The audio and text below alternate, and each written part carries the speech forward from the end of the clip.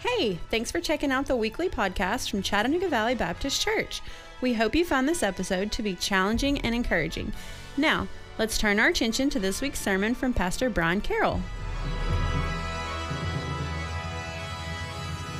How many of y'all got this in the garage? Raise your hands. Yeah, there you go. And guys are like, yeah, that stuff works. When we were redoing the roof on the fellowship hall, I suggested, why don't we just get some of that stuff at Home Depot and spray up there? That'll fix it. It looks better than it would have if we'd flex sealed it, though. I think we made the right choice. Admittedly, I don't watch a lot of cable television. We cut the cord a long time ago and really haven't missed it. But I remember, commercials like that used to be all over the airwaves. The pitch guy, like Phil Swift or Billy Mays was a name that he was a household name. He'd jump on your television screen using OxyClean to eliminate all kinds of messes, cleaning up those giant tubs of stained water with just a single scoop. It was amazing what OxyClean could do. Call now and we'll double your order, but don't wait. For a limited time, we'll include Oxy squirt bottles in the Super Sham for free. Pay shipping and handling. Of course, these products would flash for just a moment some sort of a guarantee. The Flex Seal will stop your toughest leaks, guaranteed to coat, seal, protect all surfaces. Flex Seal is guaranteed to stop leaks fast. Now, I don't know how accurate that is, but there's always something about seeing that money-back guarantee, right? Just knowing that if you got it and it didn't work, that there was a refund coming your way. And knowing that there was a money-back guarantee made us maybe just a little more willing to give it a shot. Now, I'm sure that there were loopholes to getting your money back, and those loopholes probably couldn't be closed with all the Flex Seal in the world. But we do have peace of mind when we know something is guaranteed. You buy a new car, you're very much concerned about the warranty. You're very much concerned about the guarantee. I've just went through a lengthy lemon law process. I can assure you, I am mindful of the warranty and the warranty exclusions that apply. If you were in the market for a new refrigerator for your kitchen, you went to the store, you saw two models sitting side by side. They were the same size, same configuration, same features, same things, similar in price. One of those refrigerators had a 12-month warranty and the other one had a 10-year warranty. Unless you had some sort of serious brand loyalty, most everyone would say, I'll choose the one with a 10-year warranty. There's just something about knowing that it is guaranteed, that it has the better guarantee. Again, I don't anticipate you cutting the bottom out of your fishing boat and replacing it with a Flex Seal screen door, but if you did, it's guaranteed to stop leaks fast. I want you to hold on to this notion of a guarantee today as we finish up 1 Thessalonians. I said a couple weeks ago that when we get to the end of Paul's letters that there are always some simple, practical wisdom that's there for Christians. Simple things that we can dig into, that we can dive into, just real practical, simple information for us as Christians, simple instructions for us that we are to model our life after. Of course, I said that, and last week, Pastor Jacob went ahead and tackled the doctrine of the Trinity right here on this stage as we talk about those simple instructions for Christians. And today, I don't want that to go unnoticed, but today there's another precious doctrine of the Christian faith that calls out from our text that we need to spend time unpacking. The Reformers called this doctrine the perseverance of the saints. In Baptist circles, you've heard it said, once saved, always saved. Our text today calls for us to dig into what I believe to be an essential doctrine of the Christian faith. And if we've got time, we might even dig into this holy kiss thing here at the end as well. If you've got your Bibles open to the very end of 1 Thessalonians, we're in the 5th chapter today. I'll be finishing up the chapter beginning here in verse 23. If you're able, would you please stand with me as we read these words from 1 Thessalonians chapter 5, beginning there in verse 23. Now may the God of peace himself sanctify you completely, and may your whole spirit and soul and body be kept blameless at the coming of our Lord Jesus Christ. He who calls you is faithful. He will surely do it. He goes on, brothers, pray for us. Greet all the brothers with a holy kiss. I put you under oath before the Lord to have this letter read to all the brothers. The grace of our Lord Jesus Christ be with you. Father, I thank you for your word. I thank you for the encouragement that it contains. I thank you for the depth with which we can mine it. I thank you, God, for the Apostle Paul and for his just gumption by the Holy Spirit to write this letter that has been so important for us as we've considered it. I ask you to bless us as we consider these words together. In Jesus' name I pray, amen. Thank you. You can be seated. So we get to the end of the letter, and we encounter what is commonly called a benediction. You've heard that before if you've been in church any length of time. A benediction is something that comes at the end of a service. We might have a benediction. Now, that's a church word. You don't hear it out at they don't call the fourth quarter the benediction of the football game. You don't call the ninth inning the benediction of the baseball game. So it's very much a church word. But it's a word that simply means to wish well. And so at the end of a church service, when we come together, we offer a benediction. We're offering some sort of a well-wishing. We're offering a blessing as people depart. And when Paul finishes his letters, he does the same thing. He ends it with a positive affirmation, some sort of a well-wishing, a benediction that expresses his desire to bless the audience. And it just so happens that the benediction that Paul gives us here is incredibly profound, because it actually provides some very compelling support for this doctrine that I have mentioned, for the idea of perseverance or eternal security or once saved, always saved. If we were to simply define this, I want us to understand that we're working from the same definition. Perseverance of the saints, eternal security, once saved, always saved. It is the idea that a person who is truly born again cannot lose his or her salvation.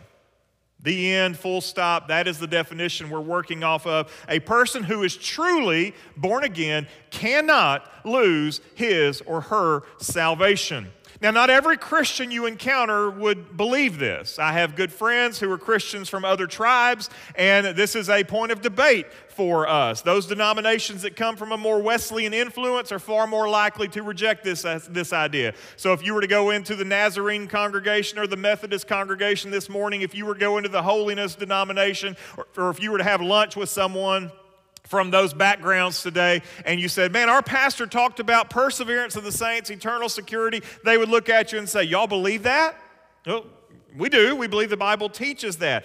Most of the charismatic denominations also reject the idea that a person who is saved cannot lose their salvation. Those denominations that come from a more Baptistic or Puritan background, so Baptists and Presbyterians and the like, they would lean more in affirming this idea, this truth. Our own statement of faith, the Baptist Faith and Message, clearly affirms what we believe here. It says, all true believers endure to the end. Those whom God has accepted in Christ and sanctified by His Spirit will never fall away from the state of grace, but shall persevere to the end. We as a Baptist church have said this is our confession of faith. This is what we believe. This is when you walk into our church. We stand on this. We believe this wholeheartedly. We believe the Bible teaches this. Here we are. If you don't like it, that's great, but this is who we are and this is what we believe. So I do believe this is important. I do believe that the Bible teaches it. And at the same time, I believe that this is one of those doctrines that has put the modern church into these different camps. That, to be honest, we can have fellowship together and we can break bread together and we can do things together, but I believe this is one of these ideas that there's no reconciliation in this, which is why you have Wesleyan traditions and Puritan traditions. These camps will one day be reconciled, hear me correctly, when we all get to heaven, the Lord looks at everybody and says, the Baptists got this one right. Then it'll be reconciled. We're wrong on some things, so don't think I'm boastful. We're wrong on some things, but the Lord's going to look and say, y'all got this one right, okay? But let me say this. It's important as we unpack these verses that the whole context of these verses is considered, because if we don't consider the whole context, we can drift into some really serious errors. I had a seminary professor who said it well. He said a text without a text without a context is a pretext for a proof text. Meaning you can jump in and take a verse and make it mean whatever you want it to mean, but when you take those verses in the place in which they're found, you consider the verses around it, then you're able to make a very clear argument for what you're saying out of the Word of God. So if we only use verse 23 and not verse 24, then we don't really have a clear word here. But because we use them both, we can understand the force of what Paul is talking about. Because he begins this benediction as most benedictions begin. He begins this benediction in the form of a prayer. Catch what he says here. He says, "Now may the God of peace himself sanctify you completely." That's a prayer. That's a prayer. May the God of peace. He's beseeching the Lord. He's asking the Lord to do something. But when he prays that way, may the God of peace do something, the word may doesn't obligate God to do anything. It doesn't mean that God is going to do what he has said here. Because here's the thing. You can pray this way. You can say, "Lord, may you help me win the lottery today." You can pray, "May the Lord do that." And the Lord is not guaranteed to do anything in that regard. You're not guaranteed to find that winning scratch off in the parking lot. You're not going to make sure that all those numbers are matched up for the monster million jackpot. It's not a guarantee. You can pray it all day long, but it's not a guarantee. May, when we pray that way, may rightly leaves the outcome in God's hands. We pray this all the way. Most of our prayers are phrased in this way. We pray for healing, but we understand that healing may not come. We pray for provision, but we understand that we may have to struggle through some things. We pray these things all the time, understanding that the outcome is not up to us, the outcome is in God's hand, and that's completely okay. But that's not the force of what Paul is saying here. In order to understand the force of what he's saying, you got to go back and unpack verse 24 before you get to verse 23. And look what he says here in verse 24. These are words that are describing God's character and his ongoing actions on our behalf. He begins with this. He says, "He who calls you is faithful." Paul begins with this adjective describing this characteristic of who God is. God is faithful. Men and women of the church, you serve a God who is absolutely faithful. This is one of his primary character traits. He is faithful. All of the synonyms that go along with faithful work here. He is trustworthy. He is believable. He is true. He is faithful. So understand this. When Paul says that God is faithful, what's he actually saying? He's saying that God is faithful to his own character, to his own glory. God's not going to do anything that's contrary to who he is. God's not going to do anything that's contrary to his nature or contrary to his character. God is faithful. He is eternally committed to his glory, and he will not impugn or tarnish that. Because God's not like us in this. Because the very best among us, whoever that may be, the very best among us could be described as someone who is faithful. That's a high praise. If somebody looks at you and says, "Man, you are so faithful. You are so faithful. You're faithful to your family. You're faithful to your church. You're faithful to your job." Whatever it is, faithful is it's a praise. It's a high praise. But even the very best among us could be described as faithful, and then in our very next breath, do something that would be considered unfaithful. Every single one of us have that potential within us. As closely as we may try to follow the Lord, every single one of us has the ability in our very next breath to do something that is unfaithful. But Paul goes on. So God is faithful, but now he reinforces that statement with an action word. He acts out of his character. Because he is faithful, his actions are defined by his character, and because of that, he says that God will surely do it. Because God is faithful, he's going to do what Paul just prayed.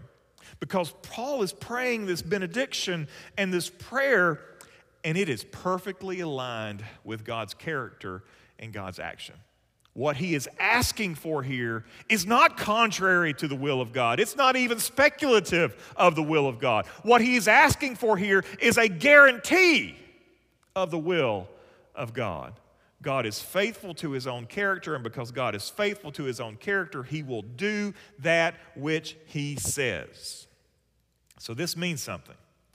This means that we have a guarantee that is far surpassing anything that a TV pitch man can offer us. The guarantee that we have been given is far greater than anything you can think or imagine. Think about it for just a second. Your car warranty. It's only as good as what? The name of the manufacturer who wrote it. You buy a car, that manufacturer goes out of business next year. Your warranty's not good anymore. The money-back guarantee on television is only as good as the company's willingness to honor it. But when we're talking about a guarantee of our eternal security, this guarantee is not backed by any human institution, because human institutions cannot guarantee spiritual reality. I love the church. I love everything about the church. The church is God's gift to the world. But listen to me. Chattanooga Valley Baptist Church does not guarantee your eternal security. You don't get to pull a card out and say, hey, I'm a member of Chattanooga Valley Baptist Church. That means that I'm good, right? Listen to me, your church membership won't count for anything if you're not a follower of the Lord Jesus Christ. You can be a member of, we had a guy at our last church who was a pathological liar. And he would show up at a church and say, hey, I'd like to give my life to Jesus and be baptized. And so what do Baptists do when somebody says that? Man, lead them to Jesus, throw them in the tank. It turns out he'd done that to 5 other churches, just manipulating to relationships. And we kicked him out when we found out about it because there was no repentance. He wasn't interested in doing it right. The church doesn't guarantee this. The government doesn't guarantee your eternal security. The government can guarantee a lot. Your Social Security, guaranteed, right?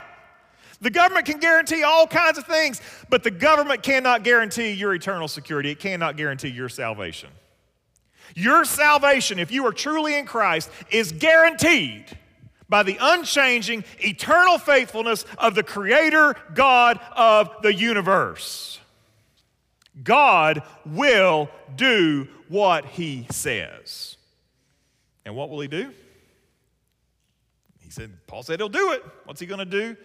Well, now we understand better the force of what Paul is talking about here, and we can gain a clearer grasp of what the significance of this is. He then goes back, so going back to the beginning of this benediction, he says, we will be completely sanctified. Here again, more church words. We don't hear about sanctification outside the church. Again, the coach doesn't talk about it, the progress his team has made over the summer, and say, man, these boys are really sanctified over the summer. They really got their act together. They're ready for fall football because they've been sanctified over the summer. We don't use that term. We don't talk about sanctification outside the church. What does it possibly mean? I think in order to understand what it means to be completely sanctified, we first have to understand what it means to be completely saved. So what does it mean to be saved? We talk about we're Christians, but what does it mean to be saved? Well, what does it look like? Well, first we hear the gospel. In order to be saved, guess what? You got to hear and know the gospel. Nobody has ever been saved apart from the gospel, right? It is the gospel. We're not ashamed of it. It is the power of God unto salvation. Not a soul on the planet has ever been saved apart from the gospel of the Lord Jesus Christ, which is why it's kind of important for us to share it. Because apart from the gospel, people are perishing. So the gospel, though, it comes in all kinds of means.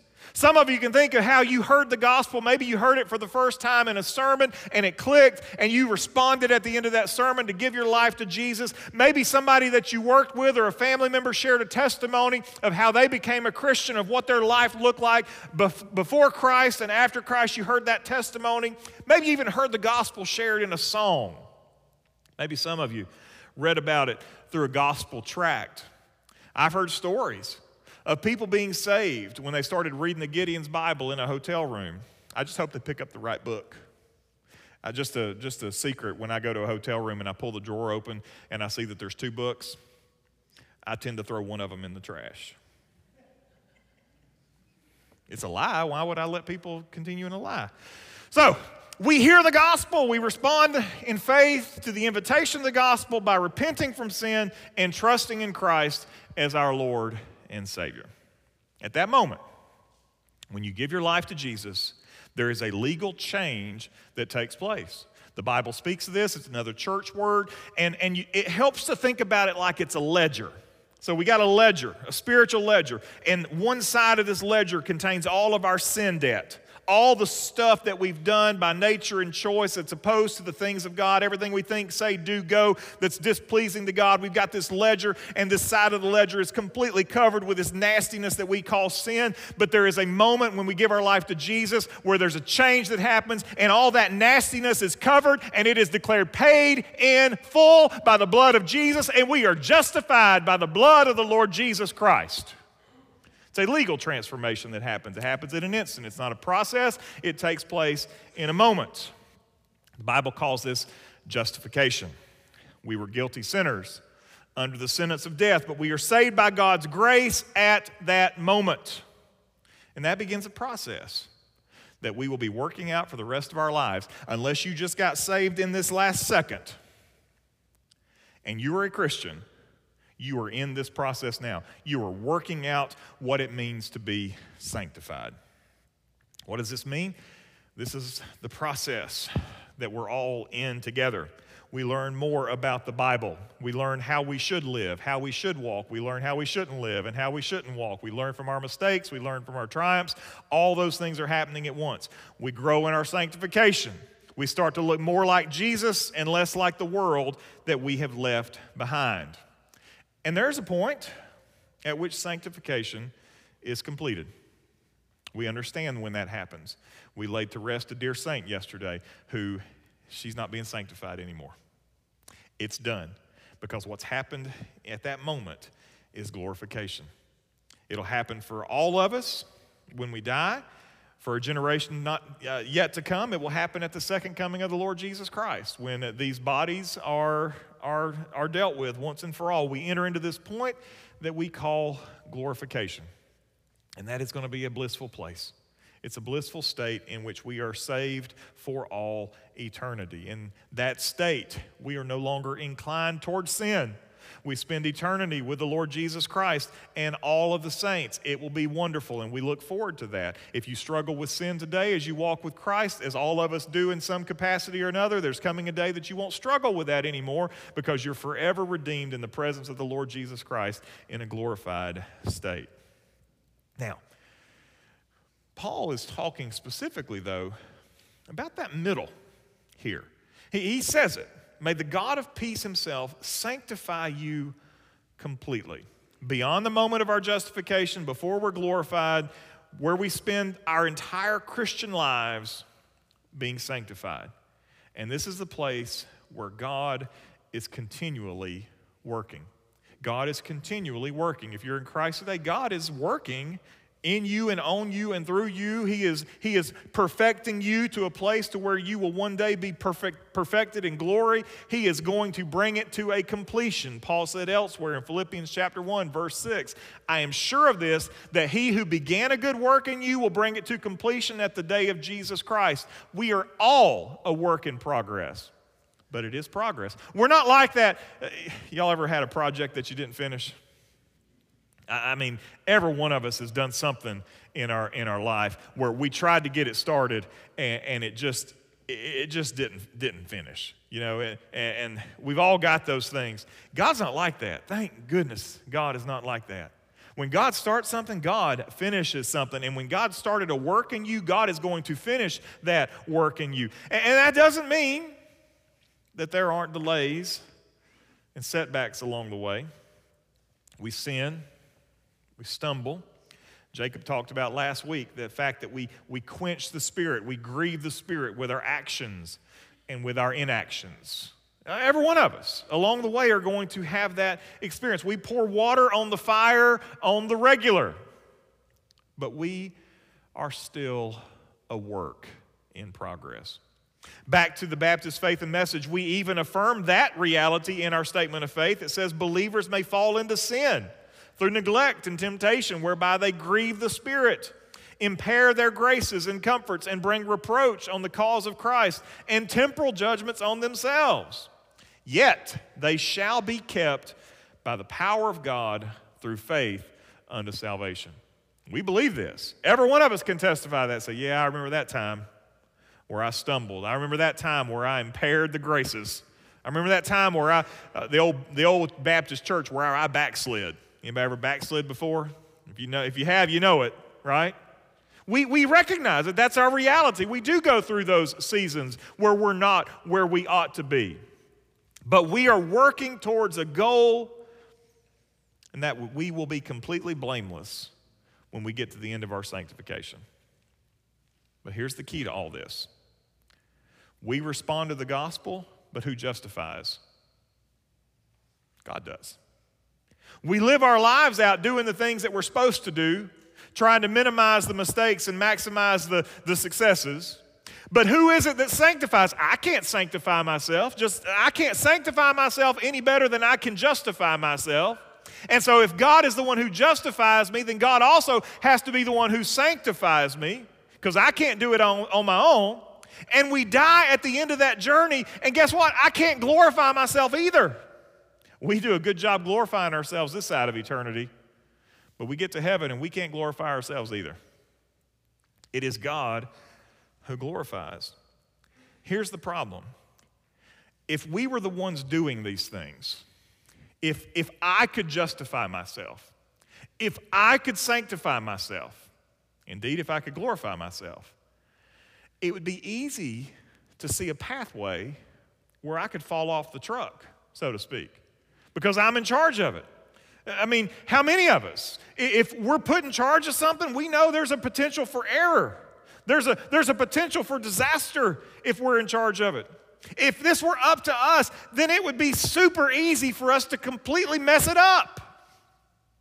Thanks be to God, it's not left to us. It's not left to us. One of the most famous American preachers in history, Jonathan Edwards, he said this. He said, "You contribute nothing to your salvation except the sin that makes it necessary." Man, that's true. God is faithful. I'm not. My best efforts come up short. But God is always faithful because his character is perfect. And because his character is perfect, he is faithful to his own glory, to his own name, to his own fame. God is faithful. He's going to do this because he's faithful. Us, not so much. But that does raise a question. And it's a question you've asked before because someone you know, or someone you love, has landed in this situation before. What about those who abandon the Christian faith? What about apostasy? Recent times we've seen many high-profile individuals go down that pathway. ChristianPost.com shares just a few of the higher-profile examples we've seen in recent years, especially these deconversions, because now it happens on social media. Makes you a hero to the postmodern world if you can go on social media and talk about how you're no longer a believer. Everybody says, "Oh, good for you. You're so liberated. You're able to talk about how you're no longer a believer." It's like, no, you're an apostate, and we're worried for your soul. Hillsong writer Marty Sampson wrote this, "Time for some real talk. I'm genuinely losing my faith. Christians can be the most judgmental people on the planet. They can also be some of the most beautiful and loving people, but it's not for me. I'm not in it anymore." He's right. Christians can be some of the most judgmental people on the planet. It's a good thing that I'm not saved by Christians, but I'm saved by Jesus. And it's a good thing that my salvation is not guaranteed by the church, but that my salvation is guaranteed by the Savior. After his divorce, Joshua Harris, author of I Kissed Dating Goodbye, and former pastor of a megachurch in Maryland, he renounced his faith, saying, "I have undergone a massive shift in regard to my faith in Jesus. The popular phrase for this is deconstruction, but the biblical phrase is falling away. By all measurements I have for defining a Christian, I am not a Christian." David Gass was a former pastor at Grace Family Fellowship, pastor at Covenant Church and Cedar Community Church. Took to social media, announced, after 40 years of being a devout follower, 20 of those being an evangelical pastor, "I am walking away from the faith. Even though this has been a massive bomb drop in my life, it has been decades in the making." I don't know how you can stand in a pulpit for decades wondering how in the world you believe what you're talking about. Of course, there's many others. Joshua Harris, the author of I Kiss Dating Goodbye, mentioned that word deconstructing. It's a fancy new concept in our day, but it's old as the day is long. It's where people tear apart their beliefs and they reevaluate them on the basis of contemporary movements and critical theory. We don't need to be evaluating our beliefs on the basis of contemporary winds. If you haven't noticed, they tend to change quite frequently. And what happens? Every single time people go down this road that they call deconstruction, they invariably are going to end up in the place that we call apostasy. Now, you may have loved ones in your life. They're not high-profile authors, singers, teachers, but they've rejected the faith nonetheless. The problem with apostasy is really only a problem because we don't like to have to apply logic to the situation. Let's take a generic 20-something-year-old church member. We're going to name him Conrad, Jacob, just for fun. Here's Conrad. Conrad's been a consistent part of the church for years. We don't have any Conrads in the room today, do we? I don't think so. I didn't think so. I thought Conrad was safe. Does anybody know a Conrad? Okay, we can talk about it. Some of y'all do. This is not your Conrad, okay? Conrad's been part of the church for years. The last couple years have been tough on Conrad. A former pastor experienced some sort of a moral failure. Conrad's job changed, and now he's been working around some folks who don't think like the people in his church or the people in his family. Conrad's marriage has been rocky as of late. And several Sundays have passed since Conrad came to church. But nobody really noticed because we don't notice anymore because attendance is way less predictable now than it was in 2019. And so we didn't notice that Conrad wasn't here. But then one day, Conrad took to Facebook. And he goes on Facebook and he says he's been thinking a lot about what he believes and he's just not sure he can follow a God whose people are so sinful. Now, it's Conrad. Conrad has officially deconstructed. He has applied contemporary theory to his ancient beliefs, and he finds that they come up wanting. Now, if we believe that the Bible teaches once saved, always saved, and what are we supposed to do with our friend Conrad? He was such a part of the church. He served. He did all the things that you're supposed to do. What do we do with this guy who was part of the youth group, played guitar in the band? What do we do with this guy? Logic, good old-fashioned logic, solves the problem. Hang with me. If we believe someone who is born again can't revert back to their former state, and that's what we believe when we talk about perseverance of the saints. A person who is truly saved can't lose that. They can't be unsaved. But a person has to be truly saved in order to be eternally saved. If we believe that, then there are two options. Option one, Conrad's life has taken its toll. Conrad has been quenched. The Spirit has been quenched in his life. And one day, Conrad will repent and return. That's possible. It's completely possible. Because we believe what we believe, that a person who's truly saved can't be unsaved. So a person who experiences an intense time of backsliding, that they're going to come to that point like the prodigal son where they realize that life is terrible, but God is good. And even if his people don't get it right all the time, at least God is faithful and I can trust him and I'm going to be part of what God is doing. That's possible. Option number two. Conrad's faith was fraudulent to begin with, and he was never a believer at all. We may not like to say this,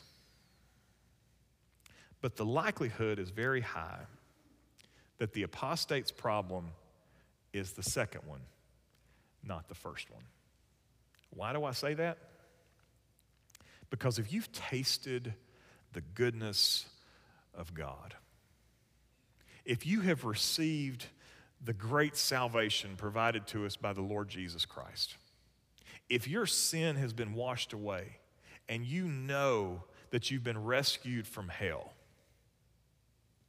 how in the world could you publicly, verbally, vocally, willingly say, I recant of my Christian faith?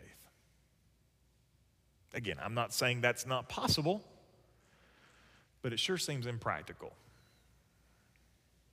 Regardless, though, of whichever one of those outcomes is true, as the church of the Lord Jesus Christ, we have to treat the apostate the same way. We pray for them, we reason with them, and we work for their return to faith, to good standing, or we work for their understanding of the gospel and salvation. We treat them the same way. A person who says, I'm not a Christian anymore, well, that's the same way we treat any non-Christian. We share the gospel, we pray for them, we work with them, we encourage them, we do everything we would do with a non-Christian. A person who's just backslidden out the back door, same thing.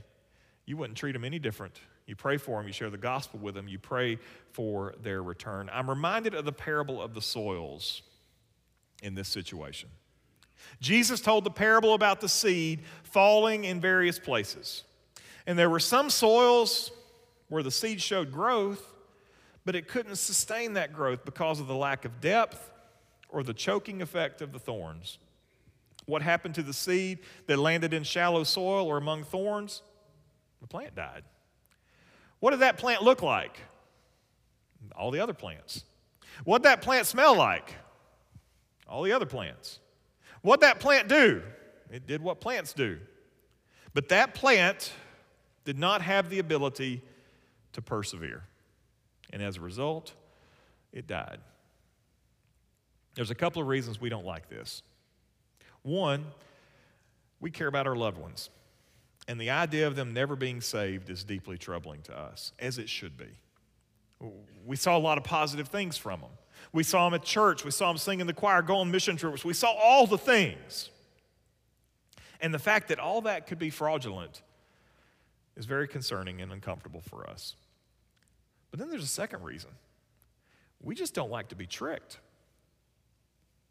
I've had people in close circles with me who completely turned their back on their faith. And it is mind-blowing and aggravating and angering to have somebody that could be so close in your circle and show so much prowess in the Christian faith and to say it was all just a fraud. But I'm going to tell you this. The scariest thing is not the fact that we can easily be fooled by fake conversions. We're limited in our perspective. It's easy to understand why we could be duped in that regard. But I think what's even scarier is that there are many people who have even fooled themselves. Matthew chapter 7, verse 22. One of the scariest passages in the Bible. On that day, many will say to me, Lord, Lord, did we not prophesy in your name? Cast out demons in your name? Do mighty works in your name? Then I will declare to them, I never knew you. Depart from me, you workers of lawlessness. If you don't slow down when you read that verse, you're reading too fast. People that did these things, cast out demons. I never cast out a demon before. Don't know that I'm signing up for that job either. I mean, I've never done that before.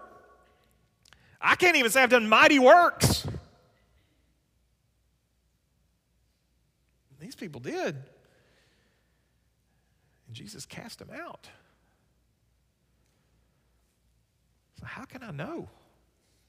Like the old preachers used to say, how can you know that you know that you know? How can I know? How can I be certain if these people didn't pass the test? There's a Bible full of answers to that question, but I'm going to give you two. First one is walking in the light.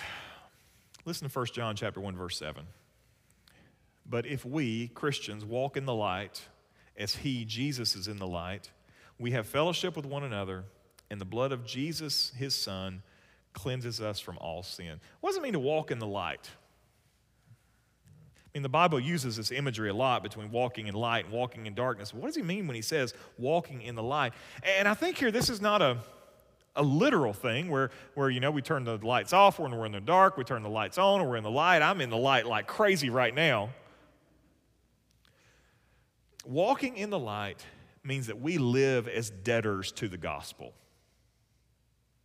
It means that you wake up in the morning knowing that if it weren't by the grace of God, you don't stand a chance.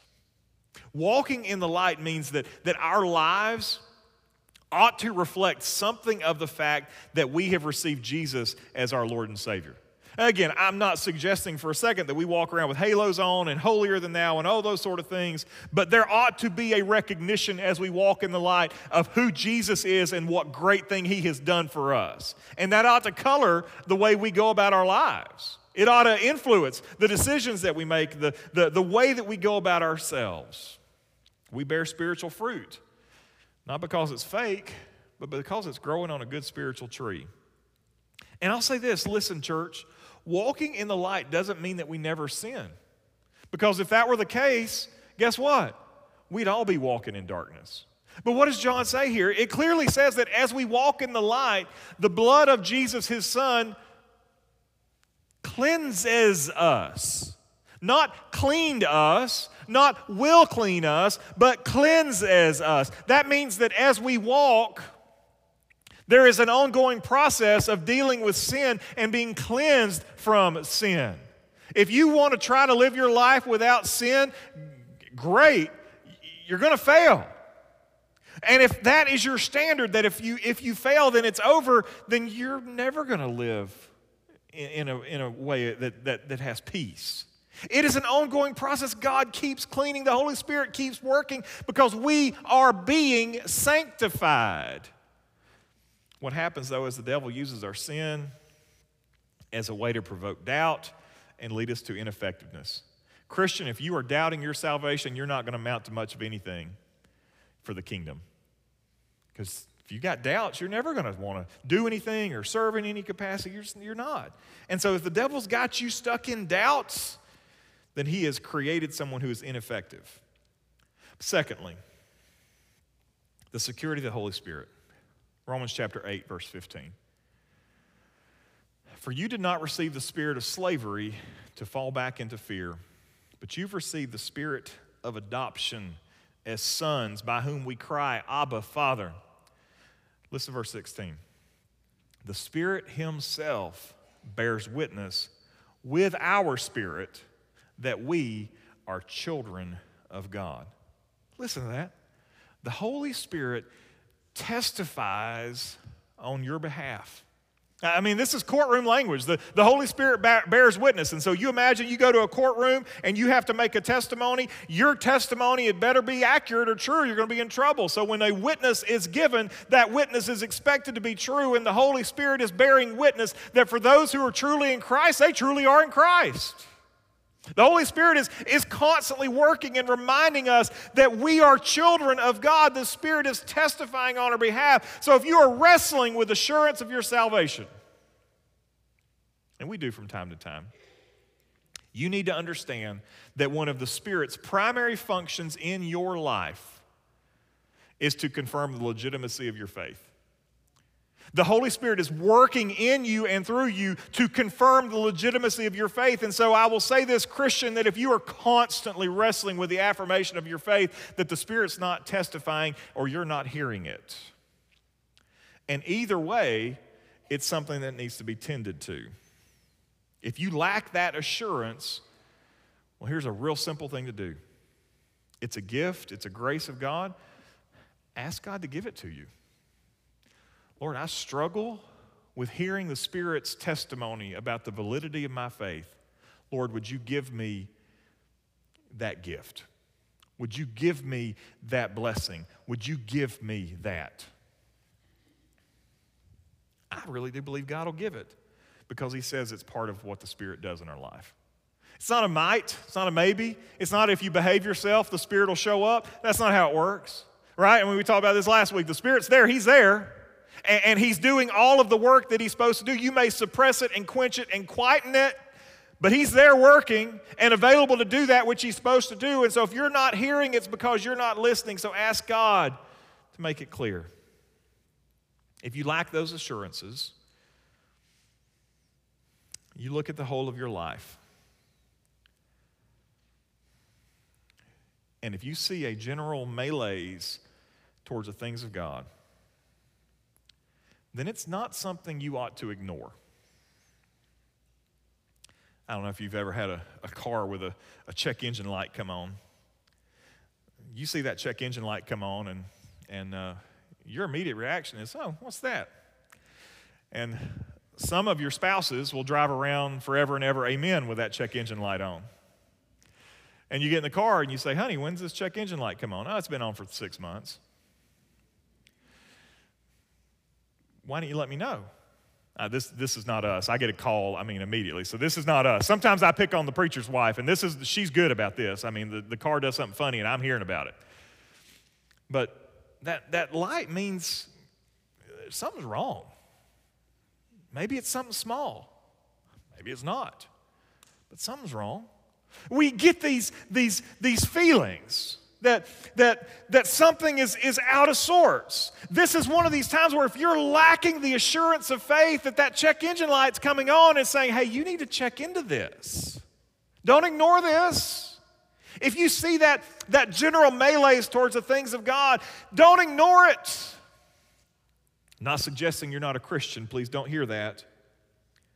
But if you see that light come on, what do you do when the check engine light comes on in the car? You go by the auto parts store, they plug a little machine in, and they say, whatever the code is, and you got to go solve all the problems, right? You need to find somebody, find a trusted friend, find a pastor to talk about it with, and say, brother, I've struggled with this, and I'm wrestling through some things. You don't want to ignore it. You don't want to miss it, because maybe it's nothing. Maybe the gas cap just needs to be tightened a little bit.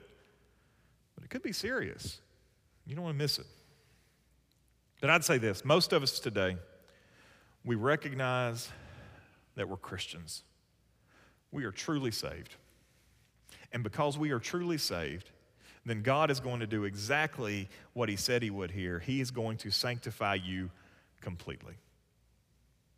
He's going to sanctify you completely. And he's going to make sure that on the day of the Lord, your whole spirit, soul, and body will be blameless. He's going to do it. Why? Because he's faithful, and he said he would.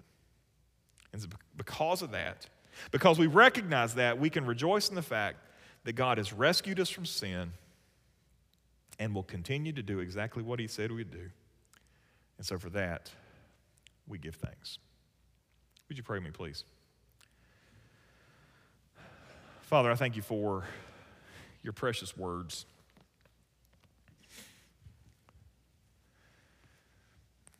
I thank you, Father, that you have given us assurance that we don't have to walk through life wondering, questioning. And even when doubts arise, we don't have to remain in those doubts. You have given us your word, and you have testified through the Spirit that those who are truly in Christ, oh Lord, the good news is they're truly in Christ. At the same time, Lord, we understand that there's people in our lives, loved ones, they showed so much potential. But life has happened. And they have either drifted away or they were never in Christ to begin with. And Lord, we've all heard the excuses. The church is bad. The people are bad. The pastor's bad. I was mistreated. They were unkind. They were unwelcoming. They did this dumb thing. But God, you're not guilty of any of those things. You're not unkind. Oh God, you were so kind. You don't do dumb things. God, you do everything perfectly. And God, you You didn't abandon us in our time of need. You were there for us. You were with us. And so, Lord, where we come up short, God, you never, ever do.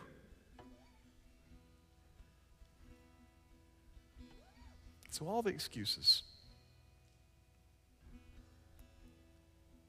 ought to fade away in the understanding of your faithfulness and your commitment to your word.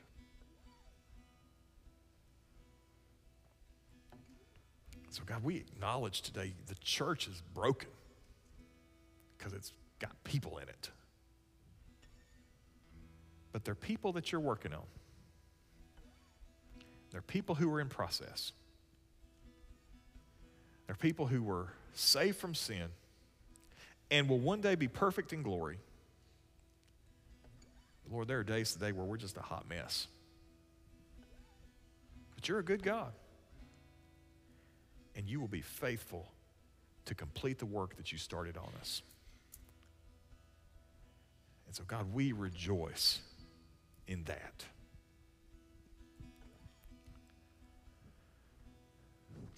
For those today whose check engine light is on, may they have the courage to seek counsel. Maybe everything's fine. Maybe just life has gotten messy.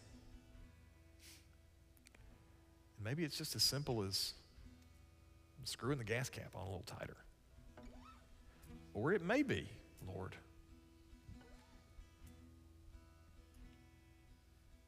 that they're not really in Christ. And today, more than anything, they need to give their life to Jesus, be justified, so that you can complete their sanctification as well.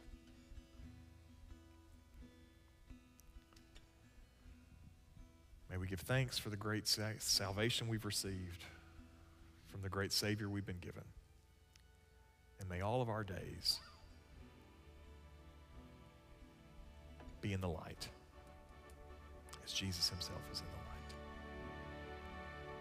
God, you are good. And we rejoice in that today. For it's in the name of Jesus that we pray. Amen. Thanks for listening. If you would like more information about Chattanooga Valley Baptist, check us out on the web at cvbchurch.org. If you would like to join in person, we worship every Sunday morning at 10:45. We're just minutes from downtown Chattanooga. We hope to see you soon.